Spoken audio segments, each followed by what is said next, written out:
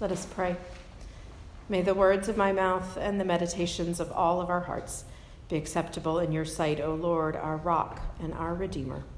Amen. Let us be seated. So I love going to the theater to see plays. There is, to me, something that's just almost magical about watching people create a whole world on the stage right in front of you. And I love the moment right before that world comes to life. The moment when the house lights go down, the whole theater is dark, and you know that the actors are moving into their places on the stage, but you can't see them and you can't hear them. To me, it is this moment of just exquisite expectation. And then the lights come up on the stage, the world of the play appears before you, and all of a sudden you are just immersed in this story. Today we celebrate Epiphany. And I think of Epiphany as being a little bit like that moment in the theater.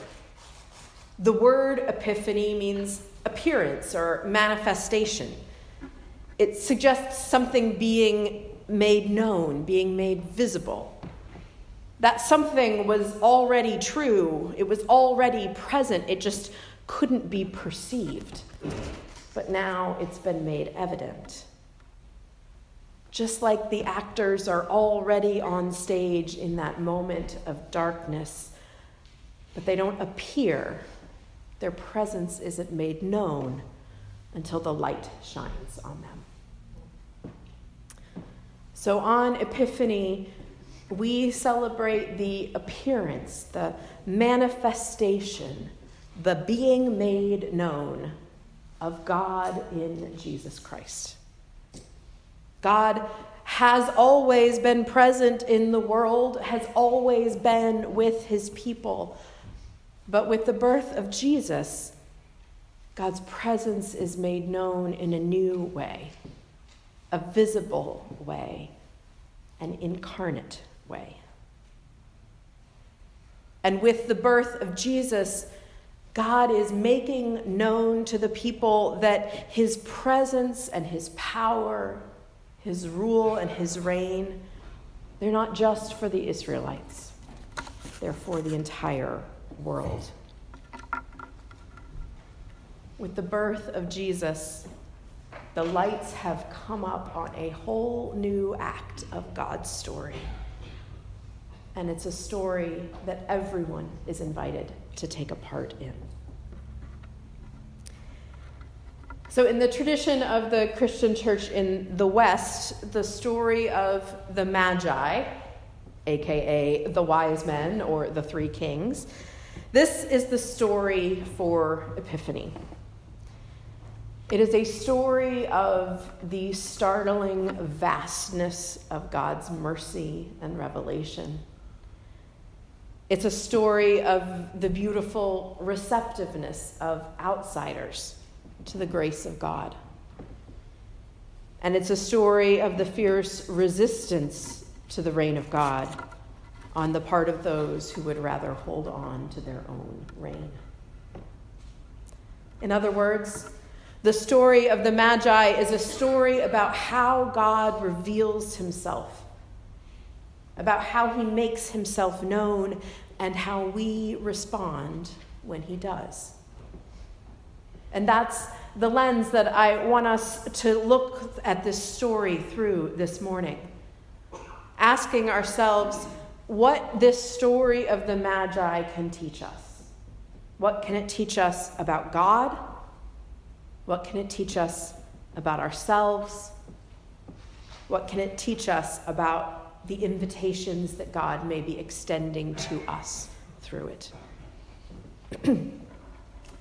Of course, it's a really well-known story, the story of the Magi. In fact, in some ways, I think it's maybe a little bit too well-known because the familiarity of it, lots of inaccuracies have sort of crept into the version of the story that a lot of us carry in our heads or in our nativity scenes or wherever we may see this story. For example, we think of them as the three kings. We three kings of Orient are, right? Except they weren't kings. There's nothing that suggests that they were actually kings, and there's nothing that suggests that there were three of them. We actually have no idea how many of them there were.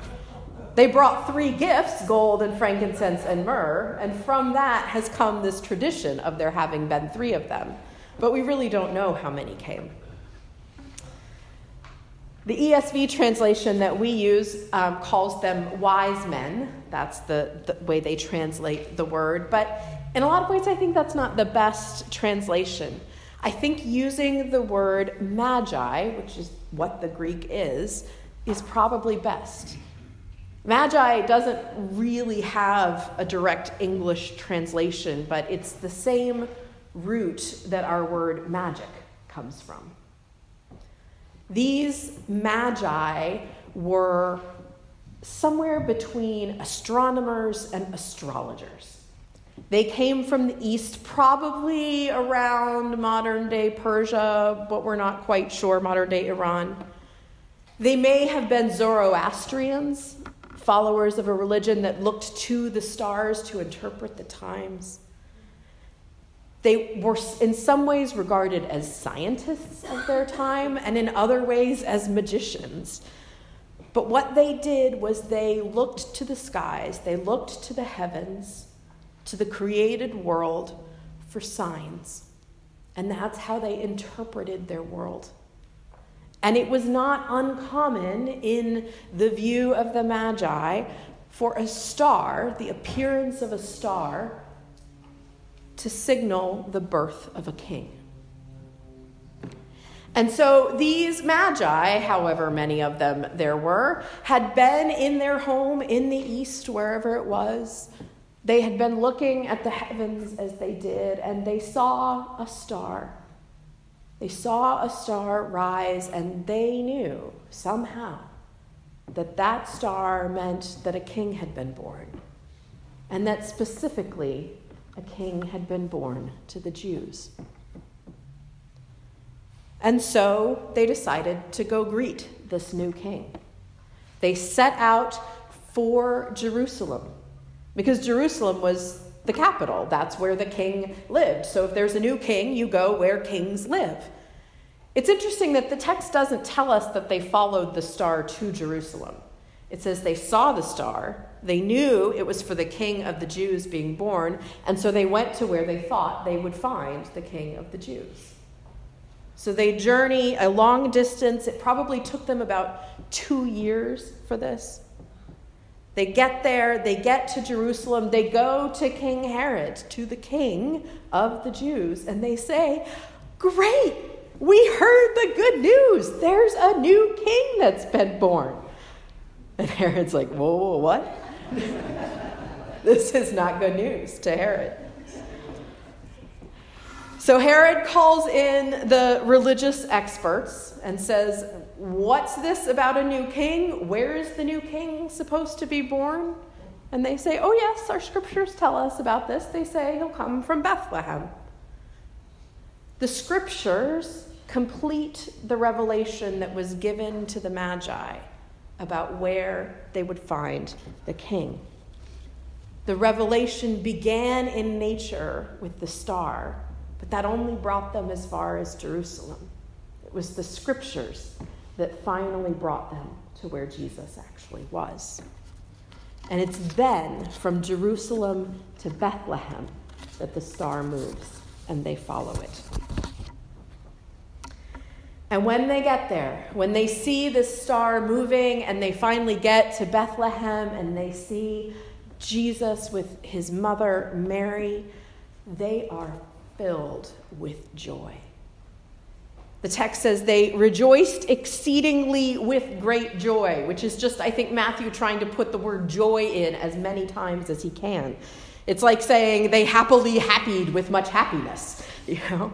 They are full of joy at meeting this king who the king in Jerusalem doesn't even seem to know about, certainly doesn't think is a king.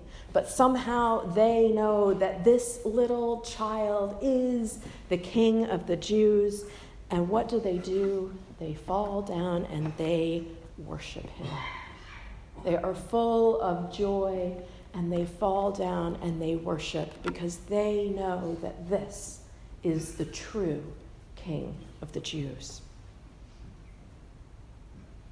And then they are warned in a dream. Matthew doesn't tell us who the warner is, but I think it's safe to assume that it's God, that he speaks to them again in the ways that they understand. He speaks to them in a dream and says, don't go back to Herod. Go back a different way. So what do we learn about God from this story? Well, we learn that God's grace and his mercy and his love are vast. When God wants to reveal that Jesus is the King of the Jews, he doesn't go to the religious experts in Jerusalem. He doesn't go to the king in Jerusalem. He goes to these magi, Gentiles, astrologers. These people would have been the Jews in Israel would have turned their noses up at these people, dismissed them as idolaters. They thought that they worshipped the stars, but what does God do? That's where God goes. That's who God speaks to, and he speaks to them through the stars. He speaks to them in their language, in something they understand, and somehow he speaks to them in a way that they know this is a new king they need to go see. In announcing the birth of the King of the Jews to the Magi in the East, God is showing us that his good news of Jesus' birth, of the coming of God, of Emmanuel, is for all the world, not just for the Jews, for the Gentiles, for everyone. God shares this message with the world by going to the ultimate outsiders and calling them to be the ones who come and worship.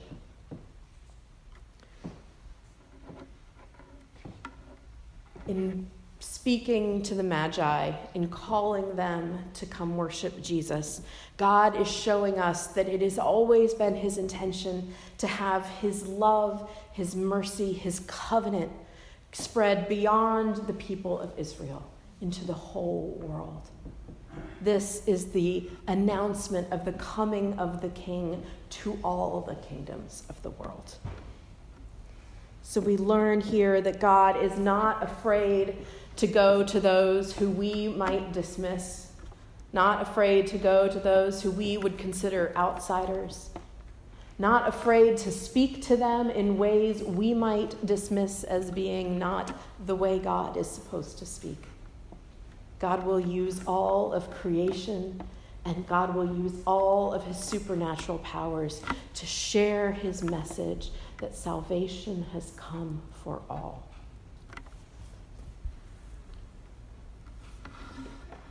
Well, what about ourselves? What can we learn about ourselves from this story?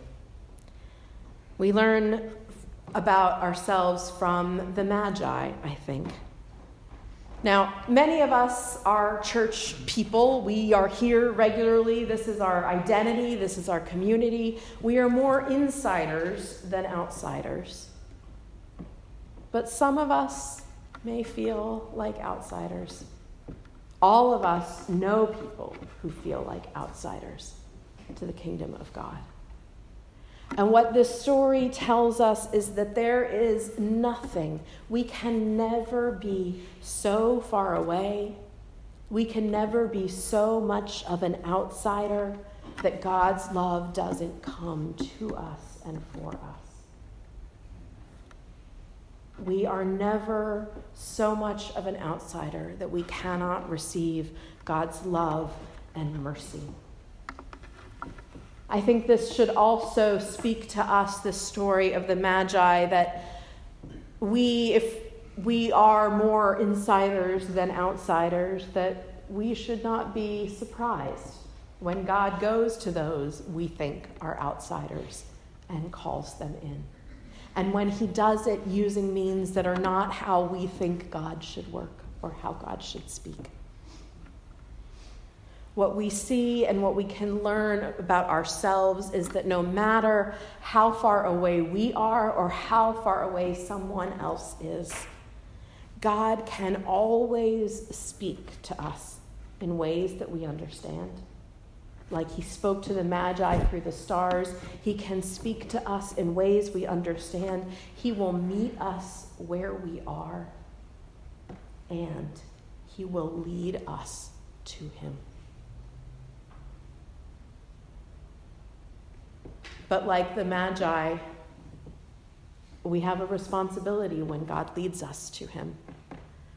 When they finally reach the child Jesus, what do? They fall down and worship, and then they take direction from God to go home another way. When God calls us to him, when he speaks to us in the ways we understand, when he meets us where we are, and when he leads us to him, then our response is to fall down and worship him, to declare that he is the king of our lives and of the world, and then to let him lead us, to determine our paths and our steps, to be willing to go a different way because we have met Jesus. There's a lot that we can learn about God from this story. There's a lot that we can learn about ourselves from the Magi. We learn about the vastness of God's mercy and grace and how it can always come for us. But there's another character in the story, right? There's Herod. Herod was known to be ruthless. Herod killed 3 of his own sons just to maintain his hold on power. So when these Magi come into town with news of another king, the news is not good news to Herod. It says that he's terrified by the news that they bring, and all of Israel with him, because they know, I think, the people who live in Jerusalem and in Israel, they know that a threatened Herod is a dangerous Herod. And so they are terrified, just as Herod is terrified that he may lose his grip on power. So Herod is ruthless. He is vicious. He's conniving. He says, oh yes, go find out where he is and then come back and tell me because I want to go too. Bethlehem's only a few miles from Jerusalem, folks. He could have gone with them, but no, he's kind of lazy. He's willing to let other people do the work, and then he's going to come in, not to worship Jesus, but to kill him. And I think it's interesting that when the Magi come and ask where this king is to be born, and Herod calls the religious experts and they read from the scriptures, at that point, Herod has every bit as much revelation about Jesus as the Magi do. He presumably has the benefit of having heard more of the Hebrew scriptures, more of the prophecies and the predictions. But at the very least, he knows as much as the Magi do about this revelation of the birth of the King of the Jews. But where the Magi respond to that revelation with wonder and with joy and with eagerness and openness, Herod responds with fear and with resistance. Herod cannot welcome the presence of a new king because Herod must remain king. And so he resists the revelation that God has given. We don't read about it in the passage for today, but if you go on and read the rest of Matthew 2, Of course, we find that God warns Joseph in a dream to take Mary and Jesus and to escape to Egypt, because Herod then goes on a genocidal rampage. He kills all the little boys under 2 in Bethlehem, in Jerusalem. What we call now the slaughter of the innocents. Herod wreaks untold tragedy and pain because he is so determined to hold on to his grip on power. He is so determined to remain the king and not to let Jesus be king. The lesson I think that Herod has to teach us is that, unfortunately, there's a little bit of Herod in each of us. There is something in each of us that when we are greeted with the news of the birth of the King, when Jesus lays claim to his role, his right as the King of our hearts, our lives, and the world, there is a part of us that does not want to let him take his place on that throne. There is a part of us that wants to hold on to control of our lives, and we will resist with everything in us Jesus' claim to the authority of our lives. And when we do that, harm comes. Certainly to our own souls, but as it did with Herod, it spreads beyond that. When we resist God, inevitably we end up resisting the image bearers of God, and people are harmed. Dale Brunner is a commentator, and he's written a big old commentary on Matthew that's quite excellent on this passage, and much of my reflections on it were sparked by his writing. And I want to read a little bit of what he wrote about this because I think he just describes it so well. He said, "Just as the Magi serve as encouragement, as examples of how God's grace can summon us no matter how far out we are, so Herod is a warning, an example of what can happen to us when we despise grace, no matter how far up or in we are. If, like Magi, we heed God's ministries in creation and listen to God's word in church and so go to Bethlehem in faith, then we too will meet Christ. We will give him our gifts and we will go home another way. But if, like Herod, who is at the head of the people of God and who was also given the word, we will only listen for the word in order to find ways of resisting it, then it's not only we who will be hurt, but innocents around us as well. For sin, like righteousness, is social." Brunner goes on to talk about the way that there are always 2 kings in us. There is King Jesus when we have accepted him, when we have decided to follow him, to let him be our Lord. But there is always a part of us that wants to keep our Herod on our own throne. And those 2 kings will be at war as long as we are on this earth. There is Herod in each of us. And I think this story is a warning to us. To look at honestly the ways that we resist God's reign and rule in our lives, and of the harm that can come to us and to others as we do. So what's the good news for us in this passage today? Well, the good news is that whether we are Magi come from afar or whether we are Herod intent on resisting God's reign and rule, no matter what, the star still shines. We have a choice each and every day how we will respond to the revelation that God has given us in Jesus. We can respond with the choice to resist it, to resist him, to try to hold on to our own power, to take that light and shine it on ourselves. Or we can choose to respond with openness, with receptiveness, with joy, and with gratitude, the light that God has given in his revelation. We can choose to follow that light and to let it lead us to Christ. The good news is that we no longer have to wait in the dark. The light has come up on this new act of what God is doing in the world.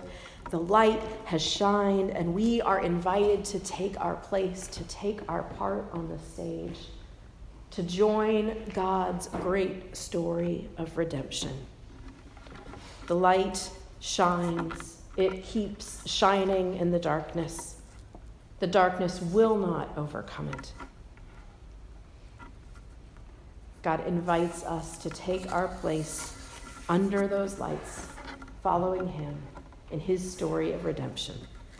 So how will we answer his invitation today? Let's pray. God, thank you. Thank you that you have brought light to us who walked in darkness. Thank you that you have begun a new story of redemption and that you call all of us to be part of it. God, would you give us the grace to let go of our claims of our own rule in our lives and to embrace your kingship. Help us to heed, to fall down, to worship you, and to be willing to go another way as you lead our lives. In Jesus' name, amen.